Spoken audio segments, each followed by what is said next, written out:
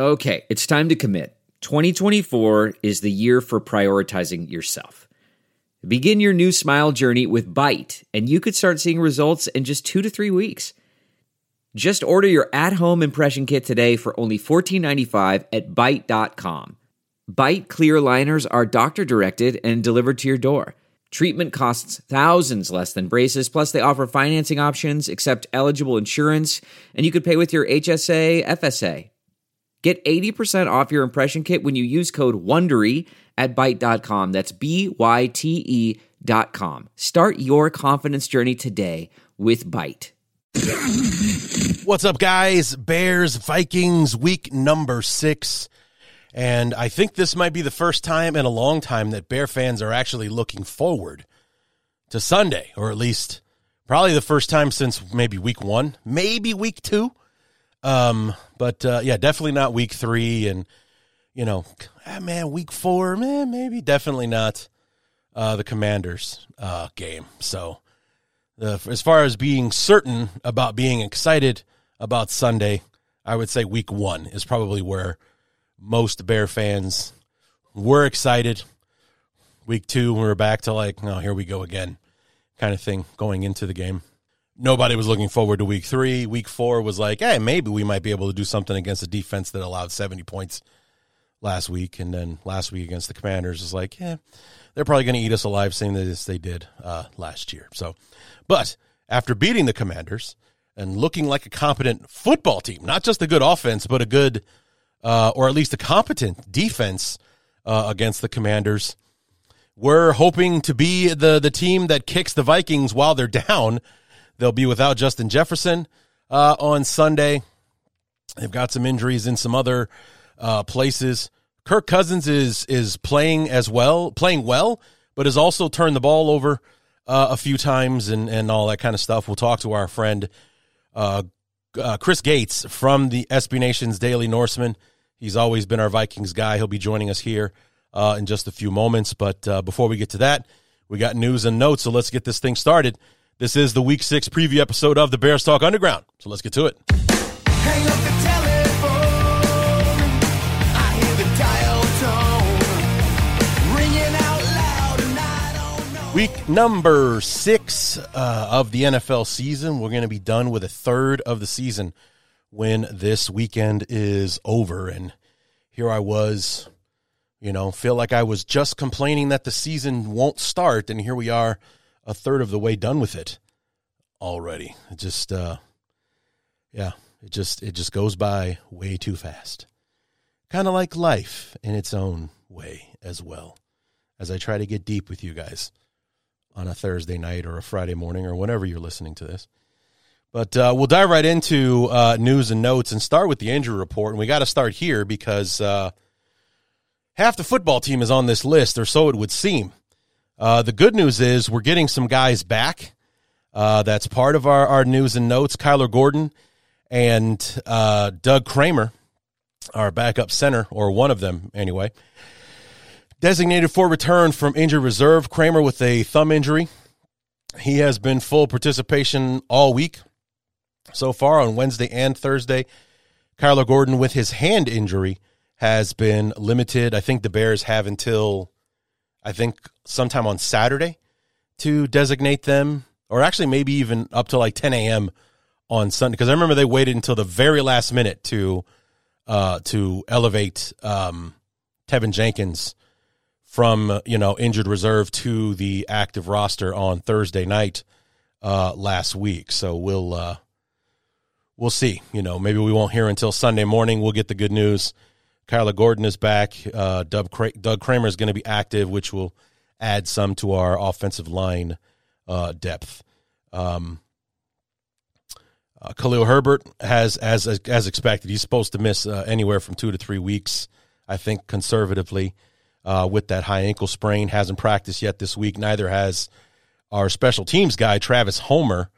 This would have been a great opportunity for him to get some carries, but he hurt his hamstring against the Commanders the other night.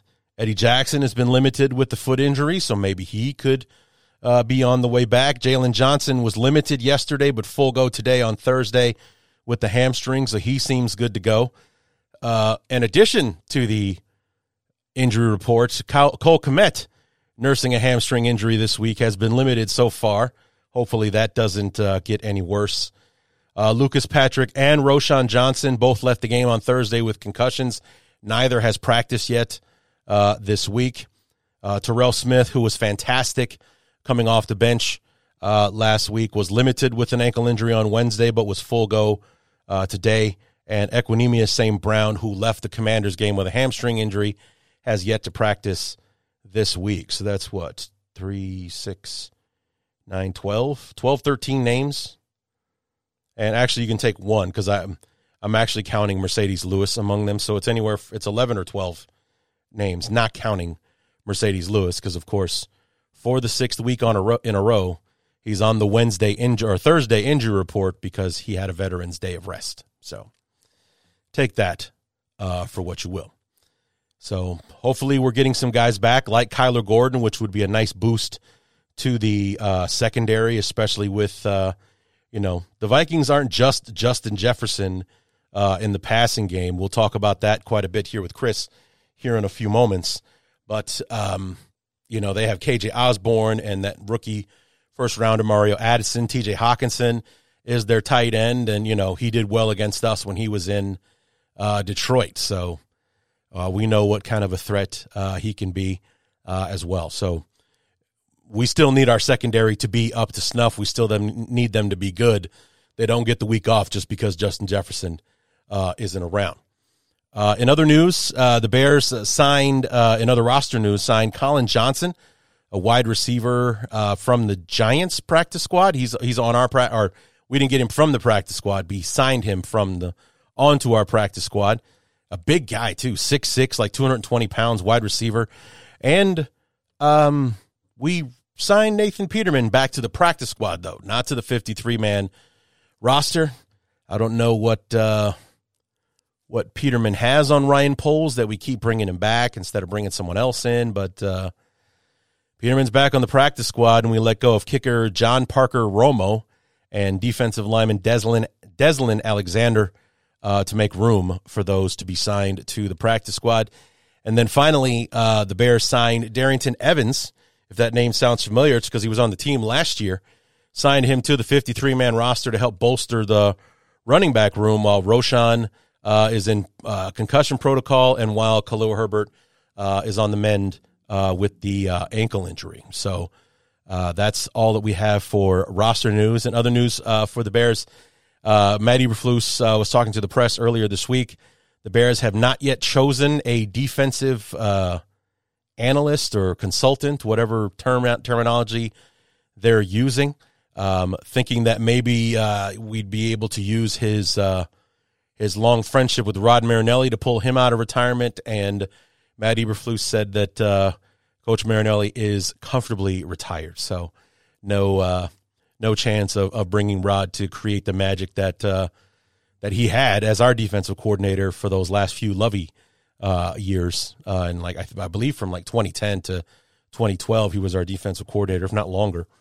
But said that he's comfortable in retirement. He says they do talk weekly, so maybe they obviously talk football at that point. But as far as being a presence in the building every day, Rod Marinelli's happy at home for now, and God bless him. DJ Moore, as you guys probably heard on the fourth phase this morning, DJ Moore named the NFC Offensive Player of the Week for Week 5, 8 catches, 230 in yardage, 3 touchdowns in the Bears' 40-20 win over the Commanders. Only the second time a Bears wide receiver has won the award, and the other time was Marcus Robinson back in 1999.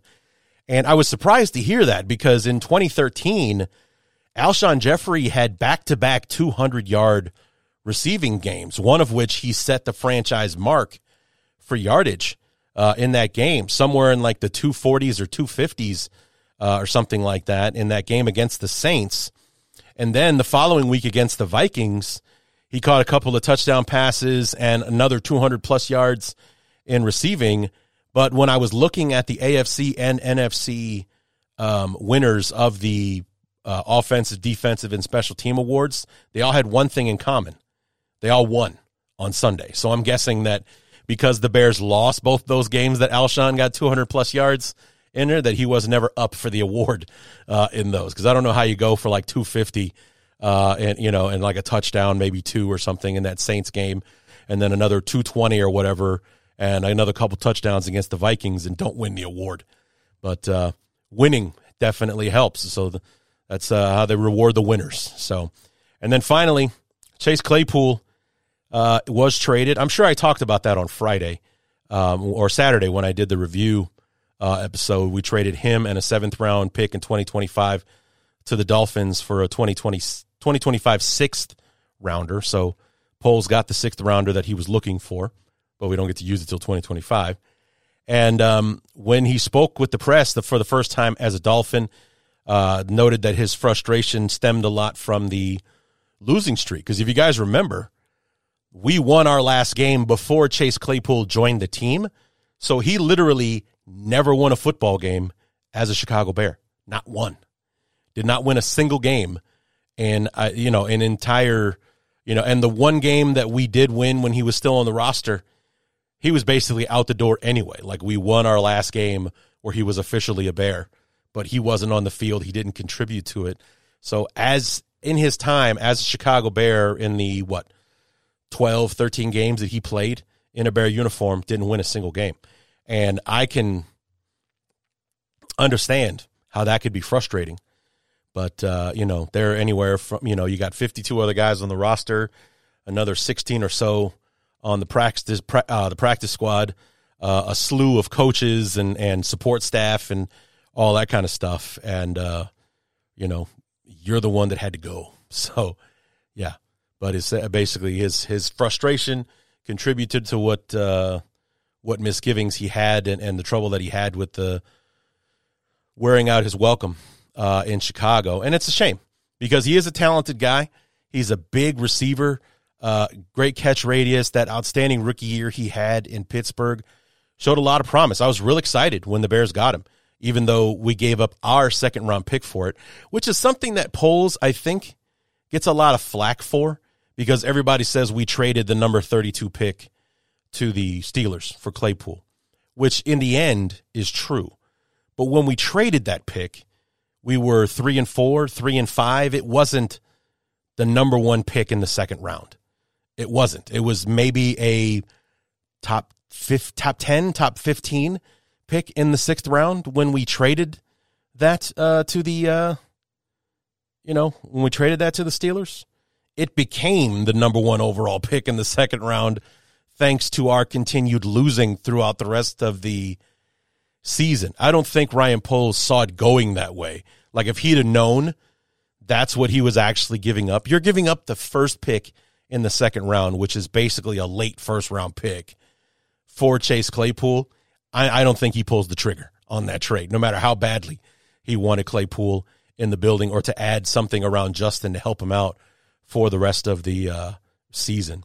But, it was maybe a top 10, more than probably somewhere in the 12 to 15 range, I think, for what pick it was going to be in the, I'm sure it was probably closer to top 10 at the time, but not number 1 in the 2nd round, So it's, it sucks, but what are you going to do? We ended up getting 2 other picks in that 2nd round, so we had 1 to spare, and he wanted to make the trade, and had to give up our pick to do that, which was a savvy job done by, I believe, Omar Khan, who's the GM for the Steelers. So anyway, that's all I got. Claypool says it was frustration, and they may try him at tight end in Miami. Being as big as he is, you throw a few pounds of muscle on him. Maybe he could be a tight end, but don't look for him to block at him. He friggin' sucks at it. So hopefully he'll be like Travis Kelce can actually block, but more of a receiving tight end like a Travis Kelce as opposed to a straight up blocker like a Mercedes Lewis or what he has become in this portion of his career. So anyway, that's going to do it for news and notes. We're going to go ahead and bring in our guest, Chris Gates, to preview Bears Vikings week number 6.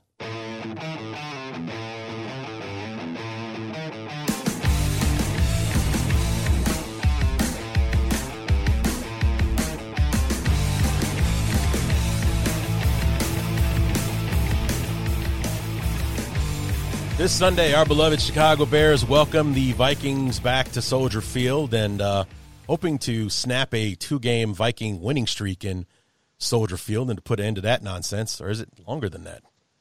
2-3 years? Chris, welcome back to the show, man. Is it 2020, 2021? When's the last time we beat you guys in Chicago? That's a really good question. I'm going to see if I can dig into a Pro Football Reference here quick while we're talking and look that up here. But I think we've gotten at least the last 2 in Chicago. I think it may be 2019. It might, because if I remember, that 2020 game was a Monday night game, and we didn't win that one. No, so, hold on. Let me get him here. Come on, open up for me. And you guys beat us in the finale when we went to Bizarro World and finished the season in Chicago instead of Minnesota. Yeah, so we won at Chicago in 2023. We won at in the 2022 season. The game actually took place in 2023. Right. So we won at Chicago last year. We won at Chicago the year before. We won at Chicago in 2020. Yeah, the last time the Vikings lost at Soldier Field was 2019. That beautiful 16-6 game where the Vikings offense did nothing for like 55 minutes, right? Or however long that was. Yeah, that was the last one. Right, I remember that game. That's the one where Trubisky got hurt like third play of the game, and Chase Daniel came off the bench and won it for us that year. But this just kind of adds. The Vikings scored a touchdown with 2:58 left in the game. Nice. Otherwise, they would have gotten shut out. Right. So, but this just adds to the continuing conversation that you and I have every year, especially when the game in Chicago comes up. Is just all the bizarre stuff that actually happens between the Bears and the Vikings. And here we have 2 1-4 teams that are, oddly enough, headed in very different directions right now, with the Bears actually trending up, because we discovered our offense against Denver, and then we kind of set it free against Washington on Thursday night last week when I expected it to dip right back down to where it was. I thought we were going to get manhandled by that Washington defensive line, and instead it was us that dominated in the trenches and got our offense going. DJ Moore went into beast mode for 230 yards and 3 touchdowns in that one. Justin Fields has thrown 8 touchdown passes in the last 2 weeks and everything, whereas the Vikings got their first win. They were in the other winless bowl in week 4, beating the Panthers, but then losing this past Sunday to the Chiefs. And any sour grapes about the non-calls at the end of the game? I've heard a lot about that this week. No, I mean, it shouldn't have come down to that, quite frankly. I mean, there were opportunities for the Vikings to do some damage. I mean, you can't fumble on the very first play from scrimmage and turn the ball over and give up a touchdown. And just those are the sorts of things the Vikings have been doing all season so far, which is why they're currently 1-4. And, I hate blaming the officials for stuff unless it's something really, really ridiculously egregious. I mean, I know there's bad calls in every NFL game, but they kind of tend to even themselves out. So, the Vikings shouldn't have been in a position where, one play was going to make or break that entire game or anything like that. And honestly, I don't think it did. But, that's the kind of thing that happens in the NFL. And, it's just kind of the way the season has gone for this team so far. Yeah, it sounds like it's been a whole season of Bears-Vikings games in Chicago this year for you. I mean, I watched a good portion of that Charger game because it was the early game before we got slaughtered by Kansas City in week 3. So I watched a good chunk of that, especially in the final quarters where Brandon Staley practically gift-wrapped the game for you guys. But then we get to whatever Kirk Cousins thought he was doing for those 20-something seconds where the clock was just ticking away, and then he throws the tip drill interception in the end zone to end it and, give the Chargers the win. Even in beating the Panthers, Cousins starts off the game with a 99-yard pick six. So you move the offense, you get all the way into your end zone, you're knocking on the door, and then, boom, it's going 99 yards back the other way. Then, like you said, you started off with a turnover yesterday, and you don't really get away with that too much when you're playing the Chiefs. So they tend to make you pay for those kind of mistakes, and all 5 of your games have been one-score affairs, and as opposed to going 11-0 last year, you're 1-4 in those one-score games in 2023. Yeah, and like you said, you talked about the Carolina game with the pick six on the first drive. I mean, the Vikings' 5 opening drives this year, they had 2 punts. They punted against the Buccaneers, and they punted on the first drive against the Eagles. And they had a lost fumble on the first drive against the Chargers, and the pick six against the Panthers, and then the lost fumble against Kansas City. And they lead the league in turnovers. I'm almost positive they have 12 through the first 5 games so far, and most of them have come in the first half, so they get themselves in a hole early, and they have to try to fight their way back out of things. And last year, when they needed guys to make plays, they had people step up, whether it was offensively or defensively. And this year, it just hasn't happened that way. And they're not getting the same sort of clutch performances that they got last year when, like you said, they went 11-0 in those one-score games. And now, every game this season so far has been decided by one score, and 4 out of 5 times the Vikings have been on the wrong end of it. So I think we were all kind of expecting a little bit of a course correction after last year, but I don't know how many folks kind of envisioned it going quite to this extreme. Well, that's exactly what I was about to say, was that I thought something like that one-score statistic from 2022 would balance itself out, but I didn't think it would absolutely tip the scale in the opposite direction, going from one extreme to the other. For you to come out ahead in all of those games, that's 1,000,000-to-1 type stuff right there. Yeah.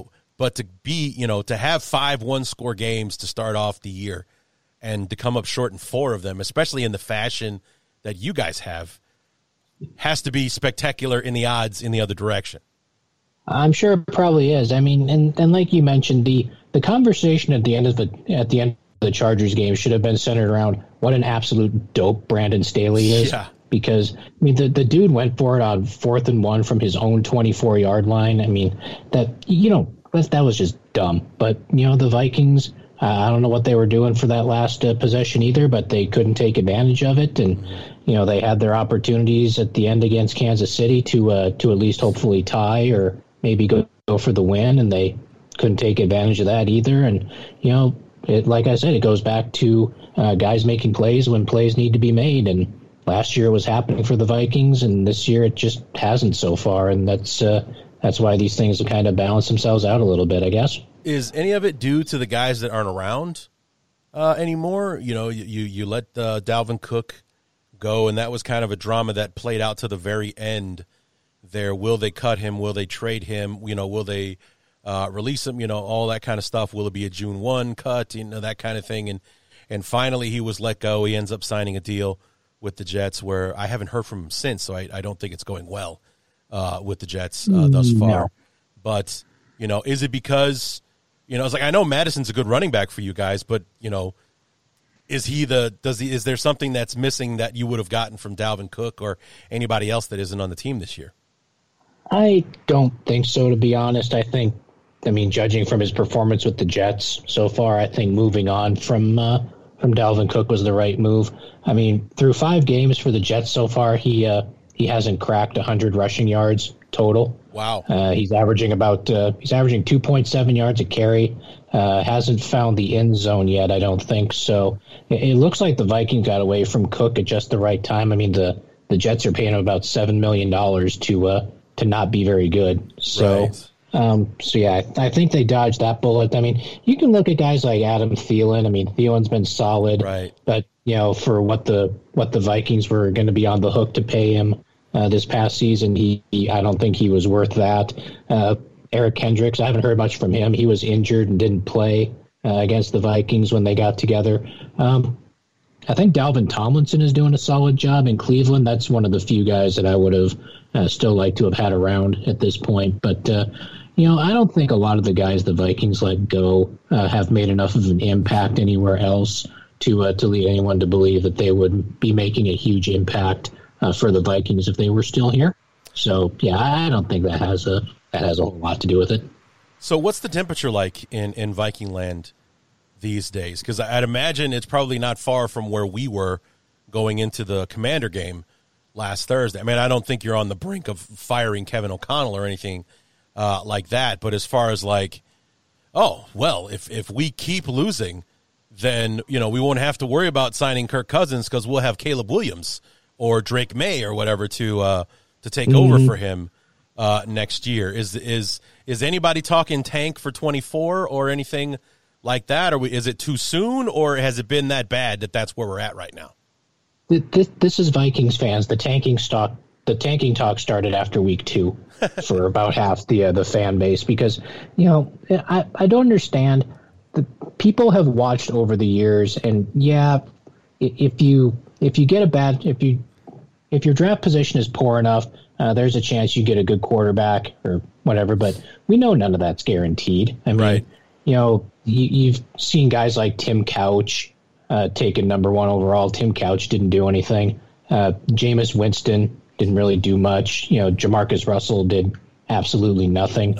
So just because you're picking high in the draft doesn't mean you're guaranteed to get your quarterback for the next 10, 12, 15, however many years. I mean, right. You can get a quarterback anywhere in the first round if you do it right. But, there are people that are so obsessed with the idea of tanking and trying to lose games. And, I just don't understand why anyone thinks you're going to get a bunch of dudes who have been trained to compete their entire lives and have competed at the highest level for their entire lives to suddenly believe that losing football games is somehow in their best interest. Right. It's just not going to work. It's not going to happen. But, you're going to get the people calling for the fire sale and the trade everybody and blah, blah, blah. And, I just don't see it. I mean, they're not going to tank. I mean, they might not have to tank. I mean, they just haven't been very good so far. But, hopefully we'll see how the rest of this year plays out. But I think I've said this before when we've spoken. I think we talked about it last season or during the off season or something like that, I'm pretty sure this is the last season of the Kirk Cousins era in Minnesota. And regardless of where they end up picking in the first round, I think they're bringing a quarterback to Minnesota early so that Kevin O'Connell and Kwesi Adolfo-Mensah can have their guy and sink or swim with whatever quarterback they go with. Yeah. Do you think Justin Jefferson follows him on his way out? Do you think you can, or will money talk and you guys can bring him back by making him the highest paid receiver in the league? Oh, I have no doubt that I don't think Jefferson's going anywhere. I mean, I think they're gonna keep him in Minnesota. I don't think I think there would be a straight up mutiny among the fan base if they did manage to let him go. I mean, he's quite clearly the face of the franchise at this point. So I think that they do everything possible to keep Jefferson around. And, Jefferson has said that he likes playing with Kirk Cousins and whatnot, but he's got to realize that, Kirk Cousins is 36 years old. The end is nigh for the Kirk Cousins era here in Minnesota. And, I kind of hope they involve him in the process of selecting the next quarterback so that there isn't any heartbreak or issues or anything like that as far as keeping him around. Yeah, I think that would be probably be a good idea, especially if he does mean that much to the organization as a way of keeping him, to involve him in who he might be catching passes from again, especially since the Kellen Mond experiment didn't work out and things like that. So you don't have an heir apparent waiting in the wings for Kirk Cousins to age out of the position. Or anything like that. You got to go and find someone to do that for you. But I've never been a fan of tanking. I mean, even when the Bears were losing every single game for the last 10 weeks last year, I wanted to watch them win every Sunday. I want my team to win. It's like the silver lining was, hey, we're still number 2 in the draft, or we're going to get a great player at number 2, maybe like a Will Anderson, or that was the silver lining to us losing.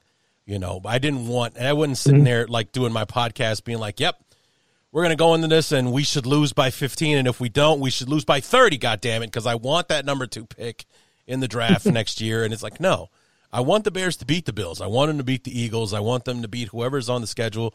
Even the Vikings Week 18 in the most meaningless game of all time. I want to see the Bears win that game, but they didn't. And the silver lining was, thanks to Lovie Smith and his last-minute heroics in Indianapolis, the Texans won that game, giving us the number one pick. It's like, hey, look at that. There is, the one last present from Lovie on his way out the door in Houston. But I wanted the Bears to win every single week. To hell with this tanking nonsense. I'm never one for, yay, let's tank. There's, because like you said, it's not a guarantee. And especially with talk of when the Bears leading the charge at number one and had number two as well, it was like, no, Caleb Williams will only play for these 5 teams. And if those 5 teams aren't within his range, he's going to go back to school and make another $5-10 million in NIL deals before he comes out in 2025. So, yeah, it's But Minnesota was on his list, though, so that ought to make you guys happy. Of the 5 teams that he was talking about. If the Vikings are, if the Vikings are, bad enough to find themselves in that position or anything, but like you said, the Super Bowl comes in February, and I didn't wait and speculate and whatever for 7 months just to go out and hope my team gets hammered every week so that their draft position can improve, because that really doesn't mean a whole lot to me. It doesn't really mean a whole lot to the guys that are going to be free agents next year. They don't care where the Vikings pick in the first round because they might not be in Minnesota next year. What concern is that for them? So, it's just it's I don't get the people who want to tank or want to see the Vikings lose or whatever, because that just doesn't make any sense to me. It's kind of sad, to be honest. It's counterproductive in fandom. To root for your team to lose, it doesn't make any sense to me. Now, if you're rooting because you're sick of them and you hate them, that's one thing. But if you're rooting for them to lose so you can have a better draft pick in April, I don't see the point in doing that, especially with the way teams make trades and all that kind of stuff. If your team wants the pick bad enough, they'll do what they need in order to get it. So that's pretty much. They'll trade. They'll do whatever. Yeah, absolutely. So, but before we go any further down that rabbit hole, let's talk about this game on Sunday between our two respective squads. As you and I were talking before we started recording, this is not where either of us thought we'd be at this point. I didn't think this would be a 1-4 versus 1-4 matchup where one team was in a bad spot and the other one was in worse a spot kind of thing. I thought that this would maybe, kind of on the optimistic side, maybe like a 4-1, 3-2 versus, 3-2, 4-1 type team, especially with the schedule that each of us had in the first 5 games. You sit there and you look at it and be like, Tampa Bay, yeah, we got that. Week 2 against Philly, that's probably a loss. Week 3, the Chargers at home, yep, take the win there. Carolina, no problem. There's 3 wins. And then Kansas City, that's at home, but it's still Kansas City, so worst case, you're 3-2 coming into this game. And then same thing with the Bears. The only game that I was absolutely certain we would lose was the Kansas City game in those first 5 weeks. And, so like I said, optimistically 4-1, worst case maybe 3-2, I was thinking. But instead, right out of the gates, we get drubbed by Green Bay. And what had to be one of the biggest gut punches to the fan base that we've suffered in a while, to watch that game go down that way, to just get manhandled by Green Bay and to be embarrassed, and for the Jordan Love era to begin that way on Soldier Field turf. It just was one of those things that it just, like you said, people were out after week 2, after you guys lost on that Thursday nighter to the Eagles, which I don't understand why people would be upset you lost the defending NFC championships on a short week on the road, but that's just me. But, I mean, it's just after week 1, it's like, all right, Justin Fields is not the guy. Let's go ahead and trade him now, get what we can for him. Let Tyson Bagent, who was the preseason MVP, let him go out there and figure it out for the last, 16 weeks or whatever, and we'll get ready for Caleb Williams in 2024. It's like, all right, everybody, let's just calm down. If anybody who's watched football knows, week 1, as Kyle Brandt has famously said in his podcast, week 1 is a liar. So week 1 doesn't always tell the truth about what you're going to see going forward. But week 1 seemed to be telling the truth until at least week 4 when we played the Broncos, and then we started playing offense again. So that was rough. Yeah, I mean, kind of the same thing for us. I mean, like you said, you see Tampa Bay on the schedule in week 1, and yeah, they brought Baker Mayfield in to replace Tom Brady, but you think that they're not a very good football team, and you expect to win that game, and then you kind of just fall apart. And the Eagles lost. I think everyone kind of had that chalked up as a loss, but the way it happened, with the Jefferson fumble at the goal line, and the way things kind of went from there. Mm-hmm. The Chargers are basically the AFC version of the Vikings. They're not really capable of playing like a normal football game or anything like that. And and we saw that at the end of the game here, where they should have given it away, and the Vikings just said, no, that's okay. We don't want this. You can take it back. And they went in, they beat Carolina. Carolina might be the worst team in the league. Yeah. So that's not something to really jump up and down about. And like you said, you probably expected to lose to Kansas City too, but you had your opportunities and you just didn't cash in. So that's why you are what you are right now, and that's a 1-4 football team.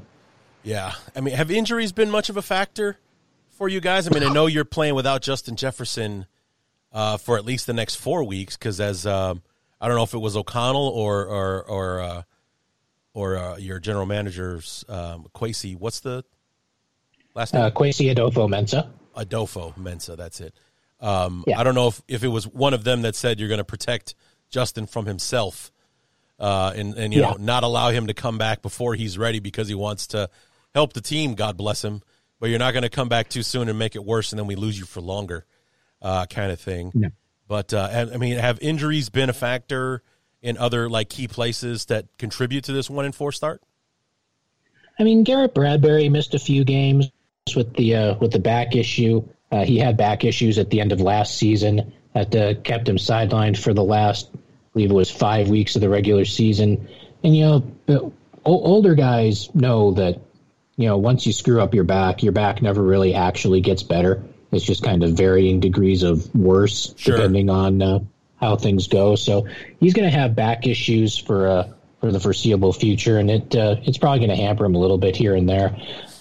Played without Marcus Davenport for most of the first 3 weeks, and when he came back against Carolina, he immediately made an impact. So it would have been nice to have him for the first 3 weeks, but we really didn't. Other than that, the injury thing has not really been an issue for us thus far. It's other than the Bradbury thing and the Davenport thing, and now the Jefferson injury, and it's going to be pretty interesting to see how the Vikings work their way around that. But that's the situation they find themselves in. He's not going to be back until at least week 10. So hopefully the offense can manage between now and then. Yeah, and what if? I mean, I know you guys aren't the vindictive sort like Green Bay is and can be, but what has been your opinion of the Bears up to this point, watching, especially those first 3 weeks? Because I mean, I thought that Kansas City was rock bottom, and that was until we blew a 28-7 lead against the Broncos, where we looked like an absolute dumpster fire of a franchise that had lost 14 games in a row up to that point. But what was it like watching that happen from the Vikings seat?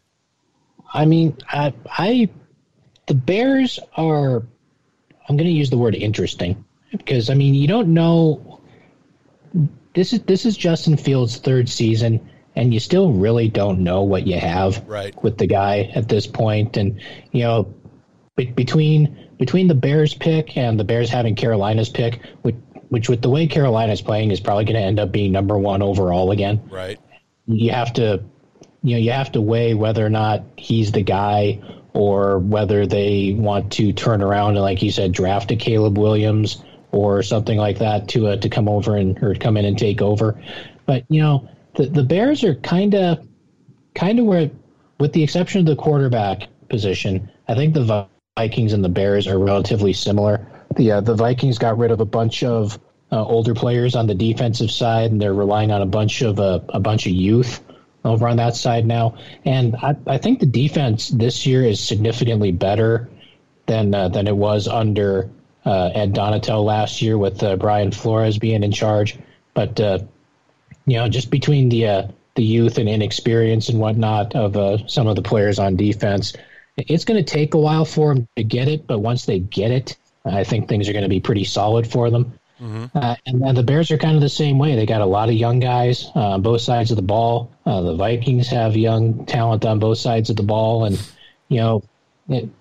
I haven't seen as much of the Bears as I'd like, but I think I think the Bears, if they figure out what they have in Justin Fields, they're going to be a solid football team here sooner rather than later. Right. But yeah, I can imagine, I didn't get to watch a lot of the Broncos game for the Bears because it was on the same time as the Panthers game and whatnot. But Sure. Yeah, we were keeping track of it on social media. It was like, yeah, the Bears are up 28-7, and then all of a sudden it was like, oh, the Bears lost. Wow, how the hell did that happen? Right. That's Exactly. weird. Yeah. But yeah, so I think these two teams, with the exception of the quarterback spot, are in pretty similar situations. So we're going to have to see which paths their front offices and coaching staffs take from here. Was there ever a come to Jesus moment with the press, like you referred to, talking about how this young team needs time to grow together, or anything like that? Whether it was, Kwesi Adolfo-Mensah or Kevin O'Connell telling the press, or kind of like sending a message to the fans, like, I know you have high expectations. You won 13 games last year, but, we've got a lot of young guys on the team. It may take some time for them to grow together and for it to gel and start to look like a defense. Was there anything like that said during the offseason or maybe even into the first couple weeks of the year? I don't recall anything like that necessarily, specifically about the youth and inexperience and whatnot. I think a lot of the fans expected, we're getting into a defensive coordinator change because everyone saw what the Ed Donatel defense last year did, which was not a whole lot. And, they knew that, Brian Flores was going to come in and bring a new scheme and some more aggression and whatnot. But I think the fans also understand that, a lot of the veteran presence on the defensive side of the ball is gone now, and they're going to be relying on a lot of younger players. They still have a few guys like Harrison Smith and Daniil Hunter and whatnot, but otherwise it's a lot of younger guys. And, I think people kind of understand that they need some time to grow together and gel and that sort of thing. So I think it's going to be one of those things where they're going to be playing a whole lot better at the end of the season than they are now. But I think they've picked it up a little more quickly than a lot of people expected. And, I think they're going to get there on defense here in the next few weeks, hopefully. Well, the reason I ask is because Ryan Poles came out the week of the Kansas City game when the whole Allen Williams thing was taking place, and Justin Fields had kind of slapped the coaching staff for overwhelming him with too much information instead of just letting him go out there and play and all that kind of stuff. And that was the first time where Ryan Poles said, I'm happy with this roster. I love this team that we've put together, but they're all new to each other. The preseason didn't go the way we wanted. We had guys banged up in camp, so the starters didn't play in the preseason. We didn't see Justin Fields hardly any in the preseason because his offensive line was banged up. We didn't want him getting killed in a preseason game. So he played. I probably have fingers left from the amount of snaps he played during the preseason. We only played 3 games, and he didn't play at all in the second one against the Colts because we had the joint practices that week and all that kind of stuff. But it wasn't until the Barbarians are at the gate and the fans are ready for bloody murder that he finally comes out and says, hey, preseason didn't go the way we wanted. Obviously the first 2 weeks haven't gone the way that we wanted. And, there's a lot of new guys on this team. Justin Fields had to go from being the guy that had to carry the team on his back last year to now learning how to share the load because he has a DJ Moore. And at the time, he had a Chase Claypool. We got a Robert Tonyan. We got Cole Kmet and everything. We need to, he's got weapons and he has to learn how to use them kind of thing. It's going to take some time for this team to gel together. And my response was, where the hell was this conversation 4 weeks ago before the season's because we've got 2 weeks between the preseason and the first game of the season. Maybe kind of mention that maybe in passing to set some kind of level of expectation with your fan base as opposed to being, just balls out like, hey, guys, we're ready. We're going to do this. We're going to beat Green Bay. We're going to turn this rivalry into a rivalry again. We're going to turn this thing on its head. No more Aaron Rodgers. We're going to take this rivalry back and then get smacked around for 60 minutes by our arch rival. Have you seen them since they played us? They do not look like that team anymore. No. So it's like week one was a liar when it came to the Green Bay Packers, and we made them look fantastic. And in that first game, and it's like I'm sure it would have been something that was mentioned in passing, but at least it would have been out there that there was some concern that this team isn't ready to go because the preseason didn't go the way we wanted. And I think that would have gone over huge as opposed to hearing it well after the fact where everything has gone as bad as it possibly could. And, in fact, a few days later would get worse when we played against the Chiefs and everything. 41-3 before we finally scored a touchdown. In that one, where we brought a semi-concussed Justin Fields back into the game for some reason. Yeah. It was like, obviously, we don't care about Justin Fields if we're putting him back out there down by 38 with 7 minutes to go, because that's when we need our quarterback in there. So, But yeah, I mean, I was fuming when I heard Ryan Poles saying those words. It's like, yeah, thank you for saying that, but we needed that 3-4 weeks ago, not when it's already obvious we're not where we need to be with this team, because when you get better across the board and everyone, literally everyone, not just Bear fans, but everyone agrees on paper the Bears are poised to do something, and then we look as bad, if not worse, that falls on coaching, which is why Eberflus's seat wasn't warm. It was on fire. He was sitting in an inferno up until we finally won that game on Thursday. So, I mean, it was something that, I thought was necessary, and we should have gotten it way before we did, and maybe that's just me being unrealistic. Who's going to come out and say the team's not where we want it to be? But at the same time, some of those things, like the preseason didn't go the way we wanted. We didn't get to see all our guys out there together. We had injuries and blah, blah, blah. So it was frustrating to hear him say that. But also, I was grateful to hear it because it made a lot more sense with where we were as a team at the time.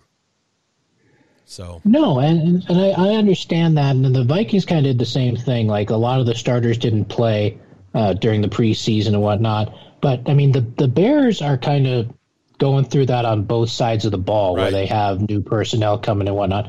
If you look at the Vikings offense, I mean, Cousins was back, Justin Jefferson's back, T.J. Hawkinson's going to be here for a full season. KJ Osborne's back. They have all 5 starters on the offensive line back. The fans should have expected better from the Minnesota offense than what they've gotten so far, just because, they had all those players last year, with the exceptions of Dalvin Cook, who we've already, highlighted, hasn't done squat in New York, so right, he's not a significant loss or anything, I don't think. And Adam Thielen, who they replaced with the first-round pick in Jordan Addison, and, technically, should have at least stayed the same, if not improved at that spot. But, while people understand that the defense for the Vikings is a work in progress, the offense should not have been a work in progress. And, they have not.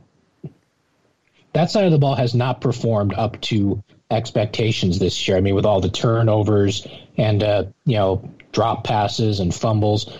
I mean, and it's not just one guy with a fumble problem either. I mean, we've got Cousins fumbling. We've got Justin Jefferson fumbling. We've got Hawkinson fumbling. We've got Alexander Madison fumbling. It's not one guy. And that kind of speaks to a coaching issue, to me, at least on the offensive side of the ball. And, Kevin has come out and said, well, we're either going to take care of the ball with the guys that we have, or we're going to put guys in there that are going to take care of the ball.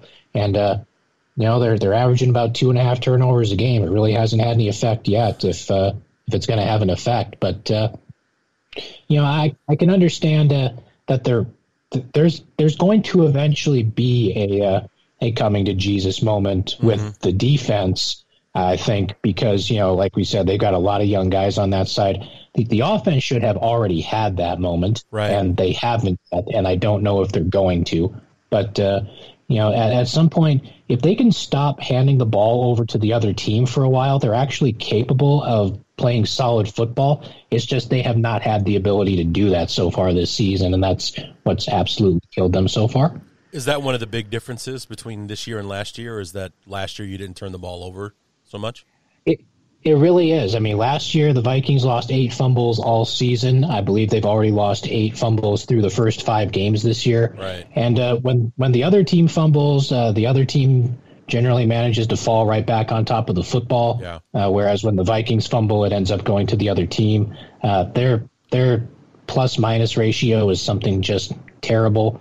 I mean, it wasn't great last year. I think they finished the season as like a +2 or a +3 in the plus minus, and now they've got to be bottom of the league. I don't know what the exact number is. It's probably -7 or -8 or something like that. And you don't win football games when you turn the ball over twice as often as the other team does. So right. That's how things have gone so far. And unless things turn around, that's how they're going to continue to go. Yeah, very hard to do when you keep giving the ball back. You keep giving your opponent more chances to score.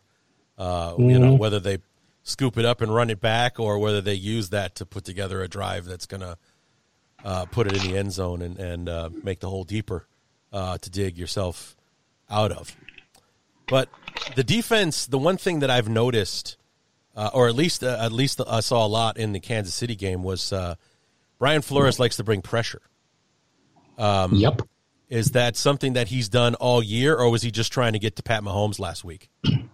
I believe Flores is blitzing more than any defensive coordinator in the league. I think he's the only defensive coordinator whose blitz percentage is over 50% through the first 5 weeks, which is just ridiculous. I think under Ed Donatel last year, I think the blitz rate was closer to like 15 or 20% because he's the polar opposite of Brian Flores. Donatel never brought pressure, and they weren't getting to the quarterback with force, so there was just wide open zones all over the place. And the defense last year was bad, but at least Flores realizes that, hey, I've got a young secondary. They're going to need some help. I'm going to just try to make life hell for opposing quarterbacks as best I can and hope that we can force them into mistakes and help our secondary out a little bit. Sometimes it's worked. Sometimes it hasn't. I mean, if you go back and look at the Chargers game, I believe they blitzed Justin Herbert on just the most ridiculous percentage you've ever seen. I think it was like 80-something% of the snaps. They went and blitzed Justin Herbert, and I believe Herbert threw for over 400 yards. He completed like 85% of his passes or something just ridiculous. So, sometimes it works, sometimes it doesn't, and at least we're trying something different this year as opposed to watching Ed Donatel's defense just get nickeled and dimed down the field on just about every drive, and hopefully crossing your fingers and hoping that either Danielle Hunter or Zadarius Smith can get to the opposing quarterback. And now Smith isn't here anymore. It's just Danielle Hunter and Ivan Pace Jr. and a bunch of guys that generally can't win pass rushing reps one-on-one unless Davenport's out there too. So, right. Yeah, it's a work in progress, but it's a lot more enjoyable to watch this work in progress than what we saw with Ed Donatel last season. Yeah, I think you and I are on the same page in that regard, because the Bears, before this game against Washington, where we sacked Sam Howell 5 times, and we should have had him 7 times, but he managed to squirm his way out of 2 dead-to-right sacks in that game. We had 2 sacks in 4 games going into that game on Thursday, and the same thing was happening where we're trying to get there with 4, and nobody's getting home, and we're just getting picked apart. And the worst part of it was that it mostly came to fruition on 3rd down. Like, if we were playing Canadian football, we'd have the number 1 defense in the league because we are murderers on 1st and 2nd down. Stuffing the run for a 2-yard loss, knocking the ball away on 2nd down. But we get to anywhere from 3rd and 8 to 3rd and 25. They're going to get what they need and more. And the thing that's most frustrating about it is that when the quarterback finds that wide open receiver, number one, because he had 6 seconds to find him, that guy will be in a zone so big that no one will be within a 10-yard radius of the ball carrier. So not only can he make the catch with no resistance, he'll have plenty of time to run for extra yards before anyone gets close to him. And this would happen over and over again on third down. And that was making me crazy. But then last week, Eberflus really dialed it up for Sam Howell, man. We came after him over and over again, and we really started getting to him in the fourth quarter when they were passing on every down from like the middle of the second quarter. I think somebody said like 8 minutes to go in the second quarter. They stopped. That was the last time they ran the ball, and they threw it on every play in the second half, which makes sense because they were down 27-3 at halftime. But, you know, when we started really dialing up in the fourth quarter, that's when we started getting Howell on like every other play kind of thing. And it's like you said, it's much more enjoyable to watch us go after them. And if they find that hot receiver and they get the extra yardage, fine. You know, they beat us on that play as opposed to sitting back and letting them pick us apart because we're not getting home. So he's got all the time in the world to sit back there and watch his receiver run from one zone to the next until he finds the one he likes and he's wide open and, you know, they're moving the ball down the field, or a drive that should be over is extended because you just gave up 15 on 3rd and 7 kind of thing. Yep. I'm totally in agreement with you. I would much rather watch somebody hit a bomb because they beat a blitz as opposed to just watching them sit back there and get 9 when they needed 4 on third down because he had all day to find a wide open receiver. I'll take that every day of the week.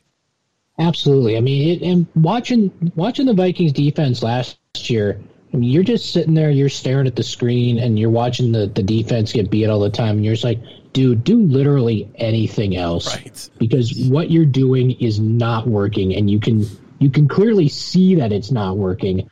I mean, I think I don't know if we've said this on this show before, but whatever contract extension Daniel Jones got from the Giants, that dude owes Ed Donatel at least 10% because God Almighty, he got that guy paid last year because of that playoff game at US Bank Stadium. Right. It was because that dude has been awful this year, and the Giants are on the hook for like $40 million a year for that guy now because he ripped apart Ed Donatel's defense in a playoff game in 2022. Right.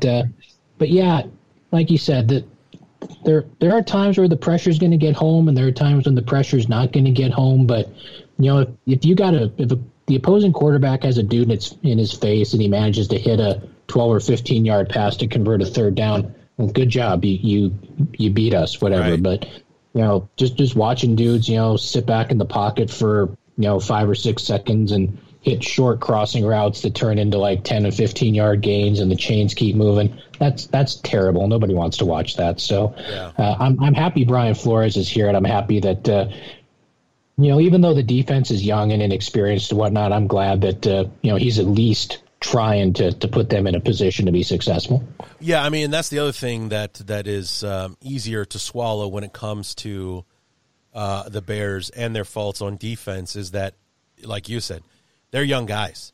Aside from like an Eddie Jackson and a Yannick Ngakoue who've got years in the league, Tremaine Edmonds is only in his 5th or 6th season. The rest of our defensive line, we drafted 2 defensive tackles this year. Jack Sanborn's only in his 2nd year.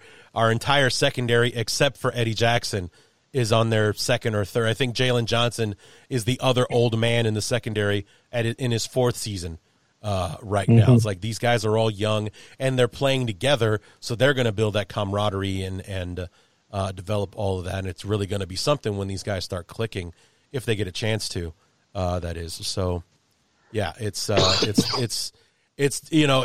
just what you have to endure if you want to get to that place where, these guys know each other's moves like the back of their hand, and I'm going to go into this zone because I know so-and-so is going to be right where I just left, and, I can depend on him to be where he needs to be, so I need to be there, kind of thing. So it's one of those things that you got to take the lumps before you can start smooth sailing on that one. Yep. So on Sunday, the game is going to take place whether we like it or not, and these two 1-4 teams are going to play each other, and I think that this is absolutely the perfect setup for one of these batshit crazy games that we watch on occasion in Soldier Field, where it's like it's going to be one of those crazy games. Like I know you hate it, I keep bringing it up, the Devin Aromashadu game, but I only bring. Oh no, actually, I take it back. The Kyle Orton Gus Farrat 90-point shootout we had in 2008 for us to just keep going back and forth, scoring one touchdown after another. I think we're better set up for a game like that rather than the 16-9 or 16-6 dogfight we had back in 2019. But I definitely think that we're in the absolute perfect spot to have one of these games that we're going to be talking about for years to come. Yeah, I mean, I don't think either one of us are going into this game with any sort of expectations or anything like that. I mean, the Vikings are coming in without their best player, obviously. And, the Bears are coming off of a game where they dropped 40 points after going almost a full calendar year without winning a football game. Yeah.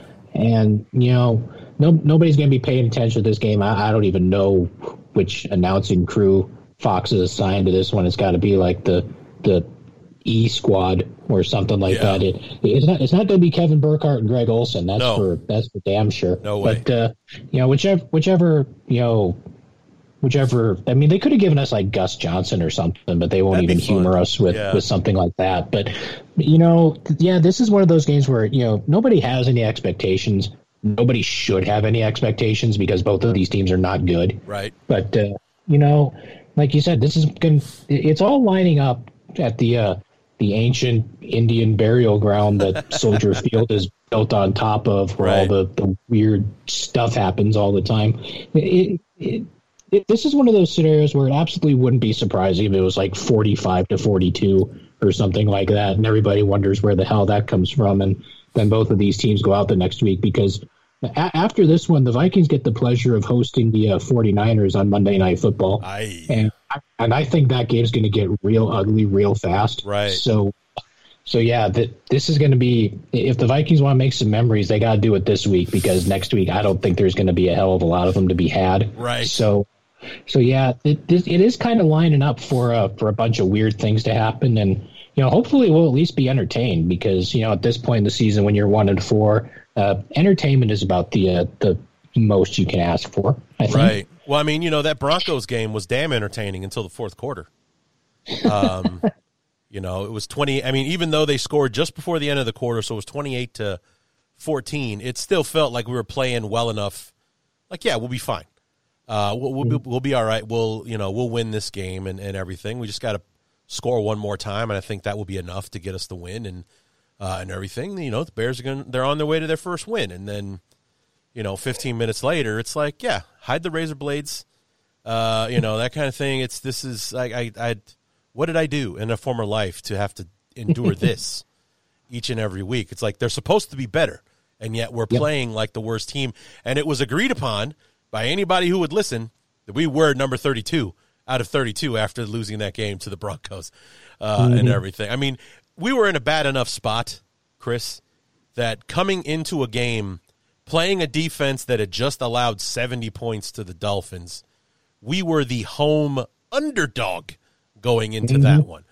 And it's like, yeah, that's where we're at right now, is that even Vegas thinks we're worse than the Broncos, or at least they think we're such a dumpster fire that we won't be able to beat a team that just gave up 70 points to the Dolphins. So, yeah, it was quite the situation. And then nobody saw last week coming. Honestly, no. I did not think that we would be able to – I didn't think that we turned a corner against Denver. I thought that we just played well against the worst defense in the NFL, or at least the easiest defense in the NFL. That's what I thought happened in that Bronco game. I did not see Justin Fields and DJ Moore coming out slinging it, doing it the way they did. And then, God help us, the defense doubled their sack total in one game and actually almost tripled it and also got 2 turnovers where we hadn't forced a turnover all season. Because I don't count the interceptions that Blaine Gabbert threw in garbage time against us in the fourth quarter of that game. I don't count those as turnovers. It's like we didn't force a turnover against Green Bay, didn't force one against Tampa, and we sure as hell didn't force one against Denver either. But we forced 2 against the Commanders. I keep wanting to call them the Redskins. I'm sure that you run into that quite a bit as well. But, you know, it's just like the defense showed up as well. So it's like, I don't know what to expect on Sunday. It's like, did we turn a corner on Thursday against the Commanders? Or did we just catch the Commanders, you know, with their pants down because they were riding high because they almost beat the Eagles on Sunday? You know, they almost beat them 4 days ago. And then they're thinking like, well, if we can handle the Eagles, we could definitely get wait, what? We lost 40-20. How did that happen? Kind of thing. You know, it's like, did we turn a corner? It's like, we'll find out on Sunday. If they come out and play the same way they did the last 2 weeks on offense, yeah, things could start to get interesting in Chicago. But I think it all hinges on defense and how they perform versus what's left of your offense, which even without Justin Jefferson is quite a lot. And, you know, honestly, you guys are the home underdog in this game, too, yes, I think. I thought the spread was like, it started out as about 3.5, and I think it's down to about 2.5 now. Until I see this offense perform without Justin Jefferson, I can't in good conscience think that the Vikings should be favored in this football game.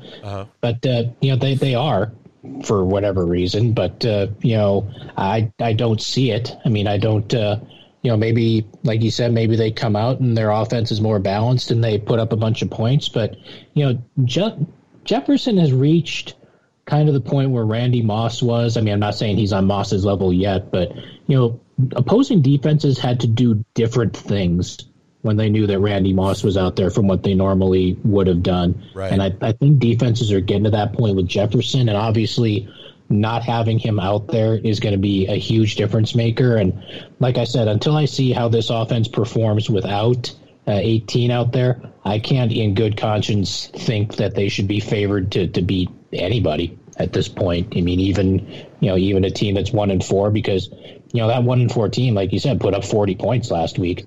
And, you know, God knows what's gonna happen this week. So it should be interesting, if nothing else. I mean, hopefully it's interesting, but we'll just have to see how everything works out. Yeah, I think the one thing we can be confident in is that I don't think we're in for a defensive struggle on Sunday. I think the offenses are going to have their way, which is why I lean more towards the Orton-Farrat shootout than the 16-6 defensive battle we had back in 2019. So, but I think it also says one other thing that most Bear fans would believe to be true, is that Vegas doesn't trust the Bears. And there are a lot of Bear fans that don't really trust the Bears. Like you just heard me talking a minute ago. I was like, did we turn a corner? Or did we just get, did we catch Washington on the right night? They were just kind of thought they would just ride the wave after almost beating the Eagles, and they definitely get past us, and we caught them, looking ahead or, looking back kind of thing. I don't know. Honestly, I don't know. I don't know if this offense has turned a corner and this is how we're going to consistently play going forward, or, did we just get lucky 2 weeks in a row kind of thing. We just haven't seen any good consistency out of them to trust anything good that they're doing now. So, especially with how bad they started the year. That's been the main consistency under Eberflus, is bad football. So, we play good for a couple weeks in a row. All right, you're pulling me back in, but I'm not there quite yet. Like I run a pick'em game with about 24 of my listeners right now. I'm in 11th place. God help me, but I am picking the Bears because like you said, I think I trust.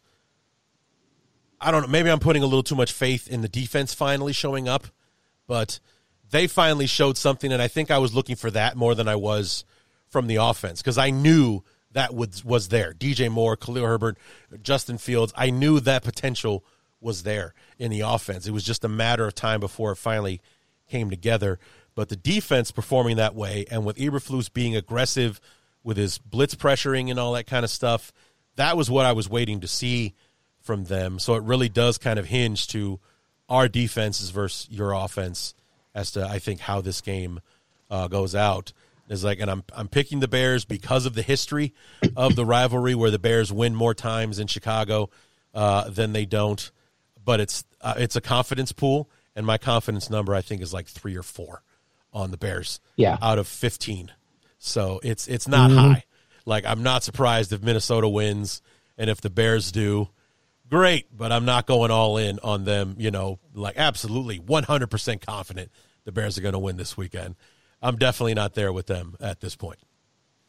No, I mean, I'm not sure. I mean, we have a thing for our picks every week with the writers on the site and whatnot, and I'm not 100% sure what my record is at this point this year. I don't think it's as good as I'd like it to be, obviously, but I'm going back and forth on this one a little bit, and honest to God, I'm probably going to end up taking the Bears this week just because, I guess, like I said, until I see how this offense performs without Justin Jefferson out there taking heat off of a lot of the other options, and this defense actually doing something with some consistency, I can't pick the Vikings to beat most teams. And the Bears seem to have the momentum right now for the people that believe in momentum. And sure. Yeah, that's just the way I'm going to go back and forth until probably the end of the week. And, I'm probably going to end up picking Chicago, but that's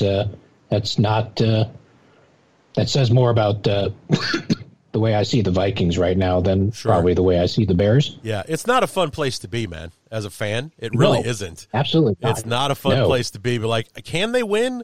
Yeah, absolutely. They can win this game. Will they win? I don't know. Maybe. I don't know. I just, like, you sit there and you're waffling. You're on the fence. And this is your team. These are your guys. And you're like, yeah, I don't know. I don't know. I really don't. It's like, can they win? Absolutely. It's the NFL. You can win every single game on the schedule if you're lucky enough. But I don't know. It was like, are we good enough to win? Oh, there's a question. That kind of thing. It's not a fun place to be as a fan, and especially for guys like us who this is what we do with a lot of our time is we follow these guys. And this is, Sunday, we get the Super Bowl every Sunday. It's like, oh, my guys are on TV. Let's get it done. Kind of thing, and then they come out and perform like they have in the first 5 weeks, and you're like, why do you hate me? Why do I love you but you don't love me back? What do I have to do? You know what I'm saying? It's just how it feels sometimes. Such a lopsided relationship that we have with these teams of ours. Yep, absolutely, totally agree.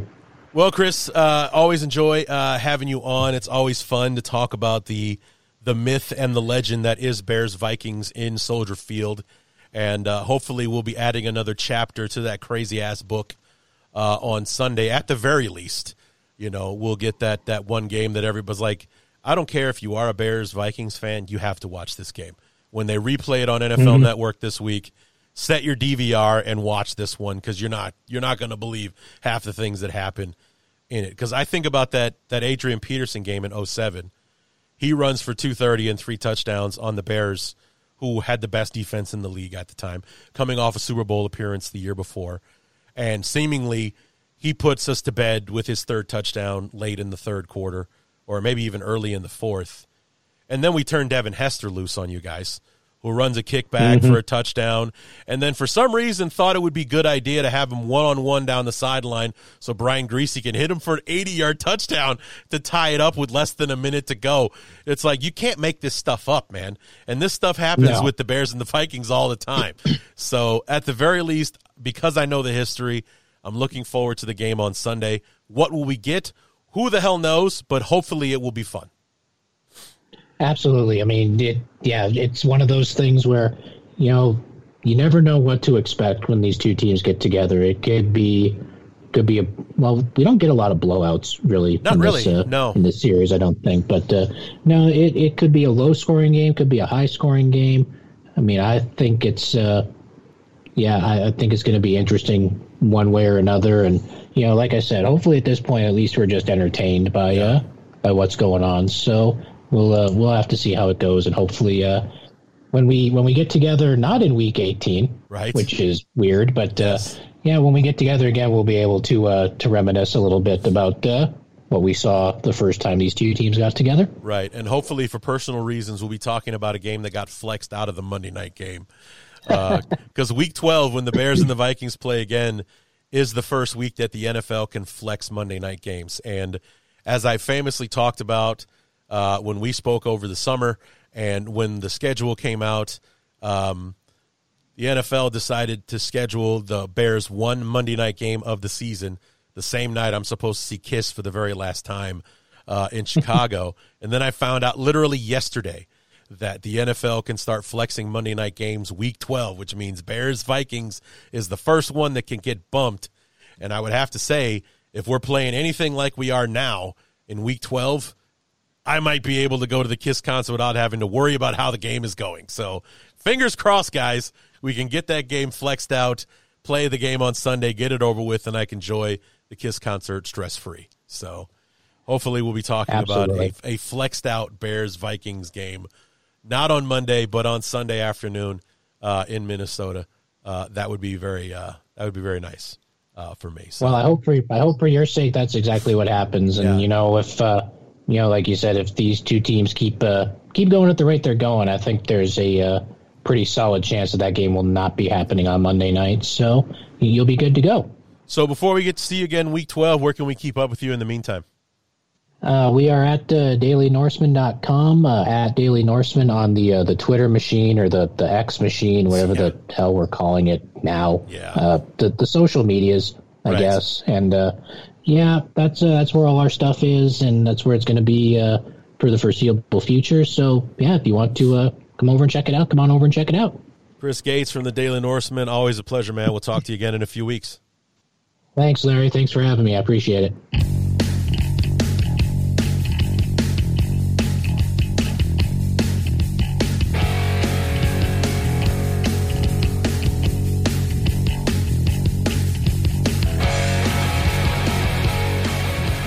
As always, want to thank Chris Gates from the Daily Norseman for coming on the show, helping us preview Bears-Vikings for week number 6. And like I said, hopefully it will be entertaining either way, whether we win or lose. I think the Bears will win on Sunday, or at the very least, I think we should. The Vikings are the ones that are reeling right now, and frankly, I'm tired of Bears being the team where everybody fixes themselves. Like, we can't do this. This is going bad for us.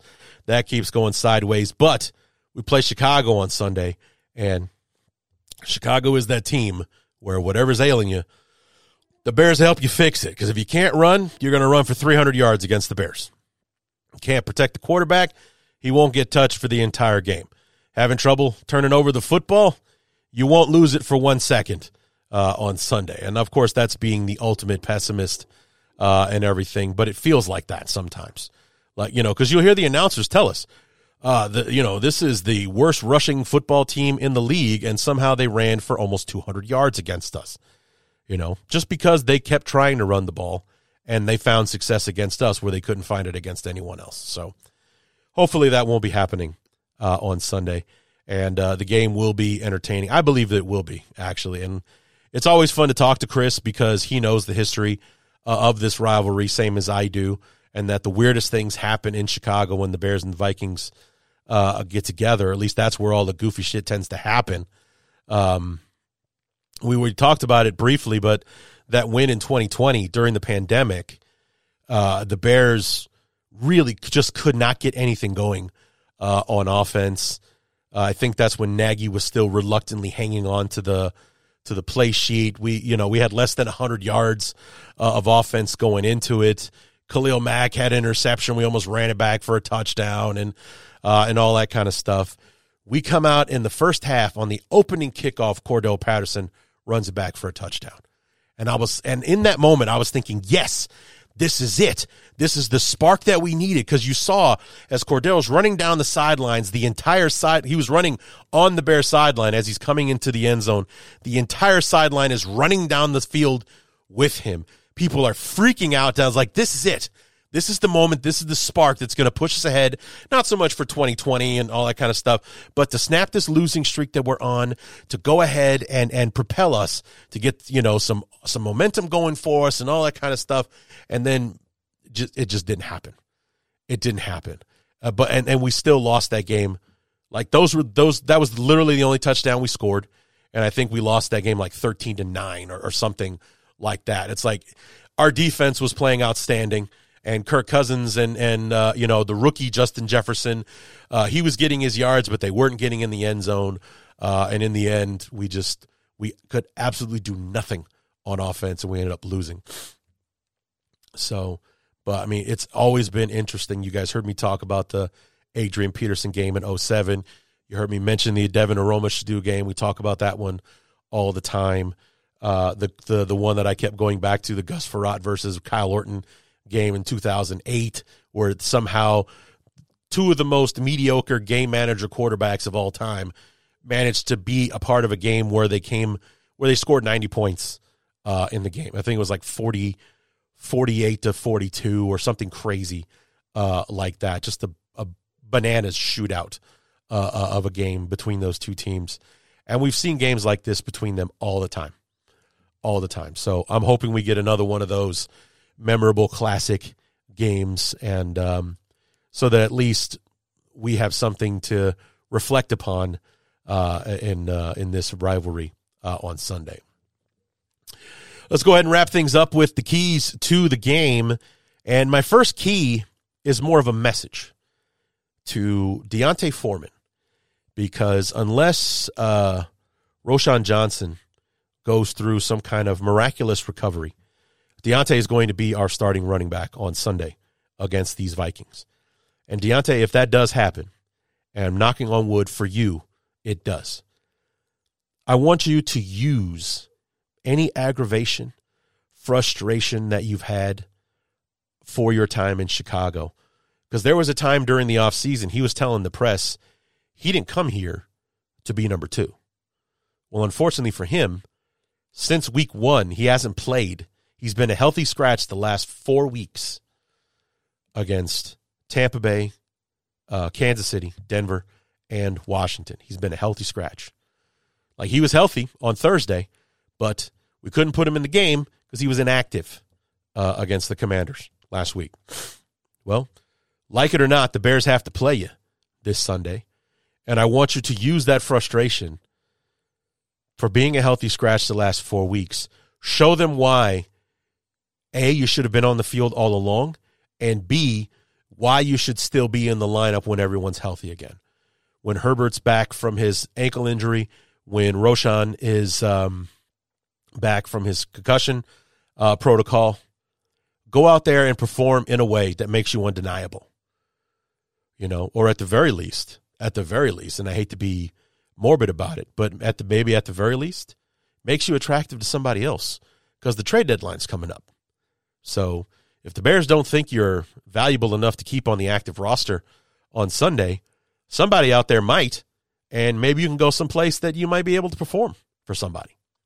Use it, man. Use it. Take advantage of this situation, okay? Because I was excited about the Bears getting you, and I've been frustrated seeing your name on the inactive list as well. So I want you to ball out. Do it for me. Do it for yourself. Do it for your future, Deontay. You're only here in Chicago on a 1-year deal, and, maybe you go out there and you ball out.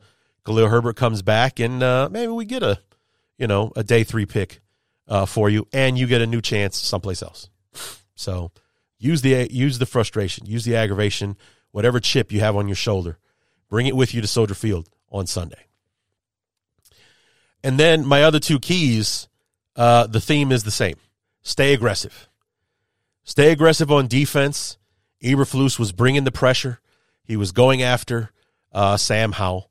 He was getting there, and especially towards the end of the game, be aggressive, stay aggressive, go after Kirk Cousins. Now, Kirk Cousins is not going to be a run away from us the way Sam Howell did, and it's not about trying to rattle Cousins. It's about getting to him and disrupting the throws. So maybe he's got to throw off his his back foot, or maybe he isn't able to complete his throwing motion because somebody got a hand up or something like that. None of that stuff is possible if you're not bringing pressure. If you're not getting there, if you're not getting in his face, do not let him sit back there and pick us apart and make Mario Addison the next star receiver in a Viking uniform. Do not let him pick us apart and make TJ Hawkinson the savior of Minnesota. Please don't do that. Go after him. Stay aggressive. Go get him. Because as you heard me tell Chris Gates just a few moments ago, I can live with getting beat on a blitz.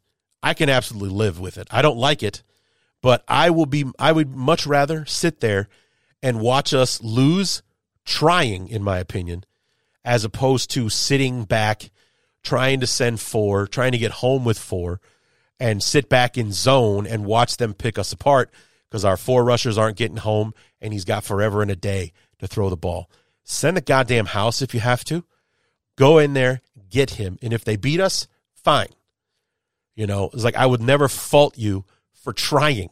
You know what I'm saying? I will never fault you for trying. But you got to be aggressive. Take your shot. Go out there. Get him.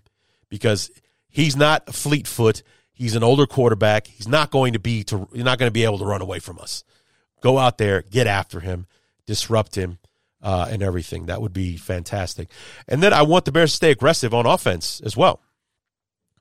Keep running the football even though Khalil Herbert and Roschon Johnson are out. Give Deontay Foreman his shot. Give Darrington Evans his shot. Run the ball. Please, for the love of God, run the ball and push the ball down the field in the passing game. The Vikings are struggling on defense. The Vikings also like to bring pressure. So we must stay aggressive in giving, the slant routes in the middle of the field. Be wary of where those guys are coming from because we need a receiver to go to the spot that he just left. That place is going to be wide open. I want us to pick them apart while they're trying to get after Fields in the blitz game on Sunday.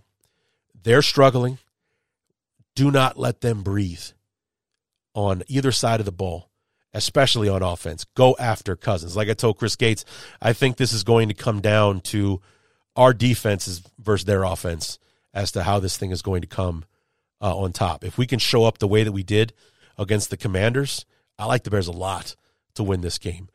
But that's the first time we've seen the Bears be like that in the entire tenure of Matt Eberflus, to be that aggressive throughout the football game. Will he stick to it? Will he keep going back to that? Well, God, I hope so. And if he does, and if it's successful, I think we're in for another happy week. But if he sits back on his heels and lets this veteran pick us apart one piece at a time for one chunk of the field after another, it's going to be a long Sunday, and we're going to be pissed. It's going to be another explicit episode. I would like to think that I've retired the explicit tag. I know you guys enjoy those episodes because I go bonkers during them, but I would much rather be calm, cool, collected victory episodes as opposed to MF this and you son of a, explicit episodes. I know it's a lot more entertaining for you guys, especially when we lose, to hear me, pop my cork every single week. But I'd prefer not to if I didn't have to, because it's not coming from a good place when I do that. So anyway, guys, that's all we got for the Week 6 preview episode of the Bears Talk Underground. Come back on Monday when we will review this matchup between the Bears and the Vikings to see who came out on top. Are we 2-4 going into another winnable game against the Raiders next Sunday?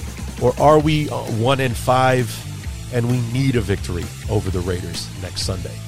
Come on back on Monday and find out. And until then, enjoy your weekend. My name is Larry D, and this has been Bears Talk Underground.